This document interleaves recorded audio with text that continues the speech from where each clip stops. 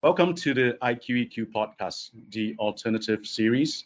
I am Jimmy Leong, Chief Commercial Officer Asia, and I'm your host for today.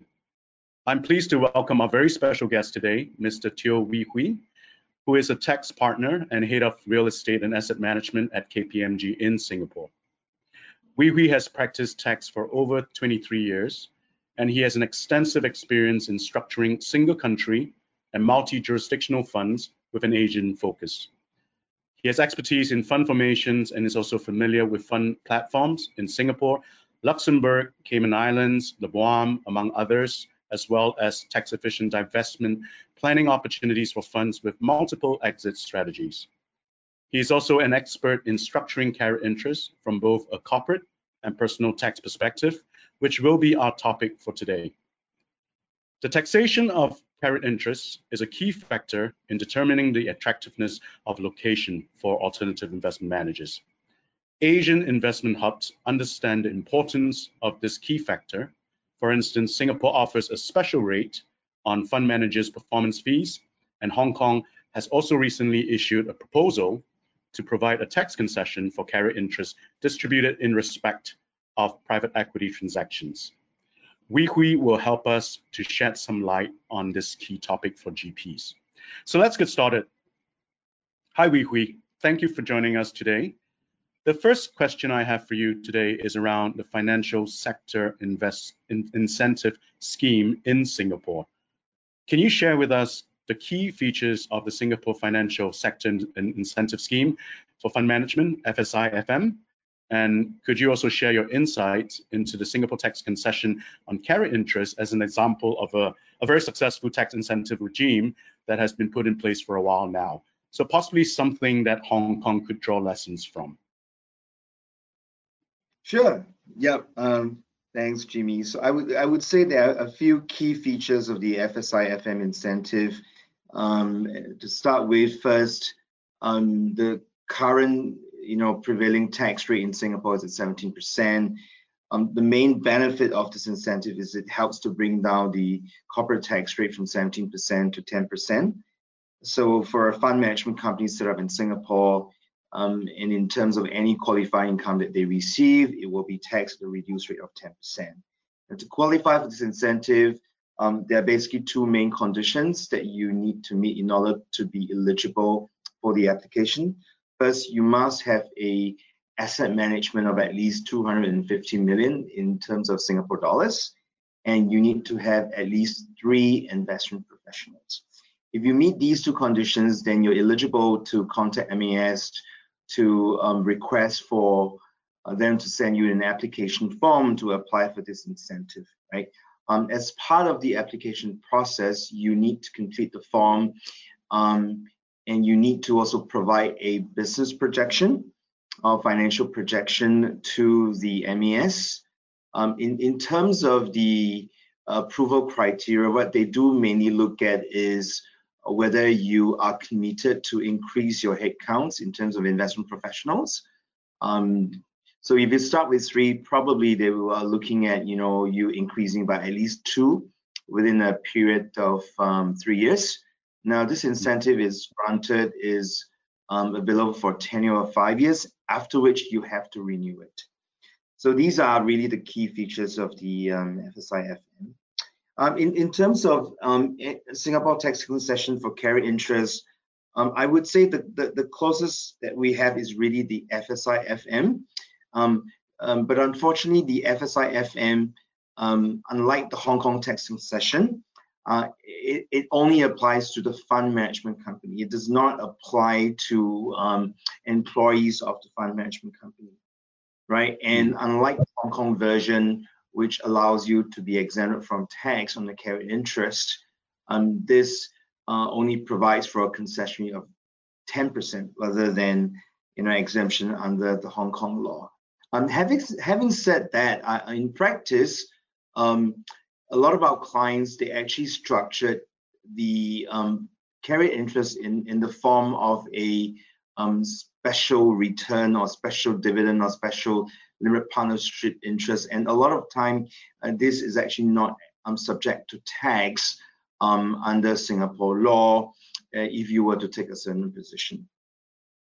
I see. Okay. And so I know you kind of touched on this briefly. So if we take a deeper dive into each jurisdiction, so what are the main differences between the current tax incentive regime in place in Singapore for carried interests?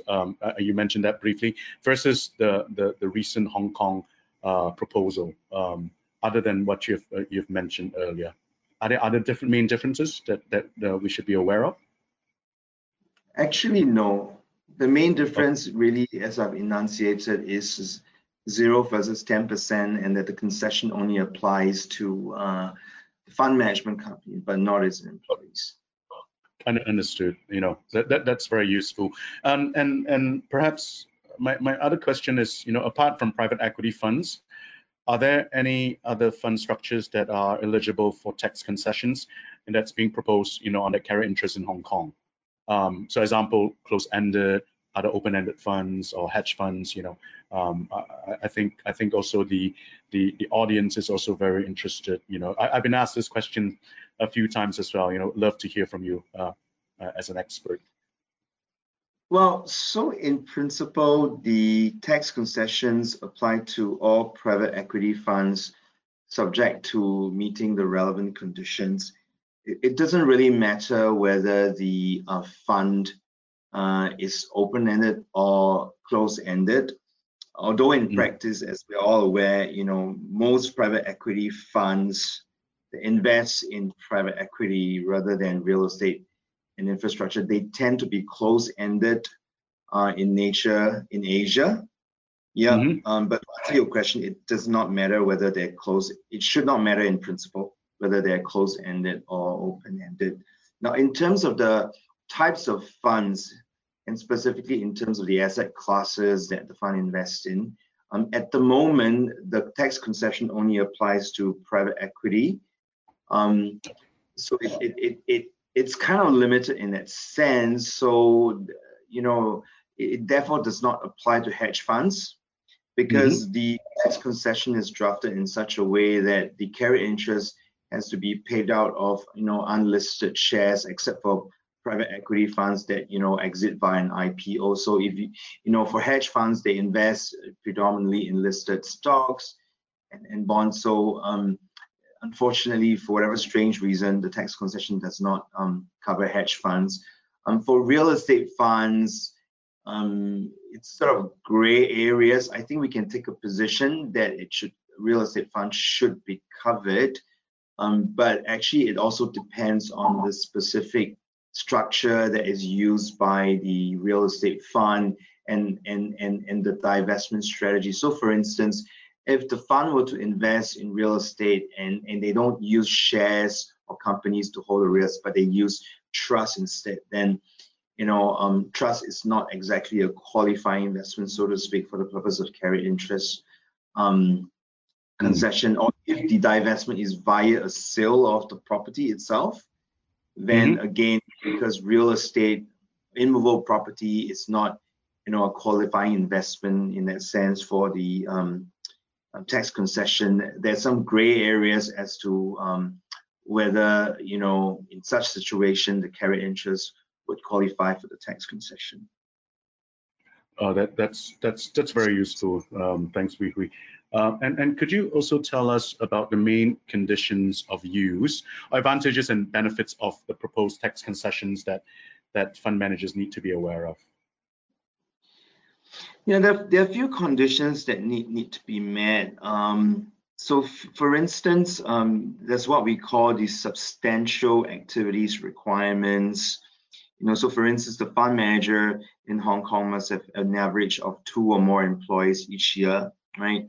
And the average operating expenditure incurred in Hong Kong, should be at least, I would say, Hong Kong $2 million per annum. Yeah. So these are the key, activity requirements that need to be met. From an administrative and procedural perspective, the fund will need to apply to the Hong Kong Monetary Authority for certification on whether the investments and local substance requirements are to be met. And in the year in which the eligible carried interest distributions are made, external auditor will need to be engaged to verify that substantial activities requirements are met. So these are really the key, conditions, from both a technical and practical perspective. So on conditions, like so the conditions, what are the conditions applicable to the carry recipient, right, in order to be able to avail themselves of the proposed tax concessions? So the carry recipient in this case would include individuals as well as the fund management companies. Okay. For the fund management companies, the main condition is that they need to be, licensed by the Hong Kong Monetary Authority, or it has to be an authorized financial institution, right?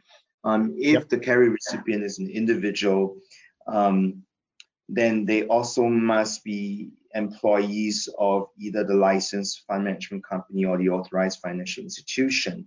And what's important to note is that, whether it's a company or the individual, they must be providing investment management services or arranging such services to be carried out in Hong Kong to what we call a validated fund, which is a qualified investment fund defined, under the Hong Kong Income Tax Act.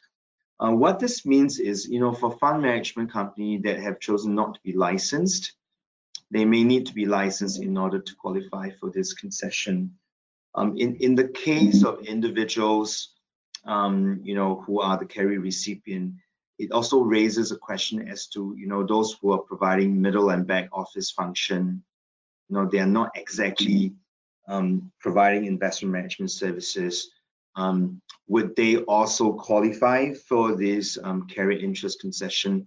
I think if you read the legislation, literally, they probably don't qualify.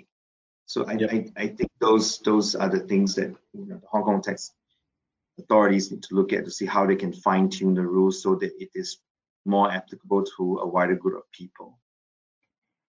Okay. So at a perhaps on a very broader level, what are some of the other measures that you're aware of that has actually been put in place by Hong Kong to increase the attractiveness of that jurisdiction, particularly for private equity funds and and operations? There are probably a lot more that Hong Kong Monetary Authority is trying to do behind the scene, but as far as I'm aware, the main measure that I think they have put in place quite recently is to introduce subsidies for anybody who wants to set up a Hong Kong fund vehicle. So it could be a open-ended investment company structure in Hong Kong. It could be the recently announced and implemented Hong Kong Limited Partnership. The Hong Kong government actually provide subsidies in terms of the setting up cost, which is pretty generous. So that I feel is quite an important measure that they've put in to make Hong Kong, more attractive as a fund domicile. Okay, that's great. We on behalf of IQEQ, thank you for joining us today, and a very big thank you for sharing with us your valuable insights and experience. Thank you. You're most welcome, Jimmy, and thank you very much for inviting me as well. Thank you.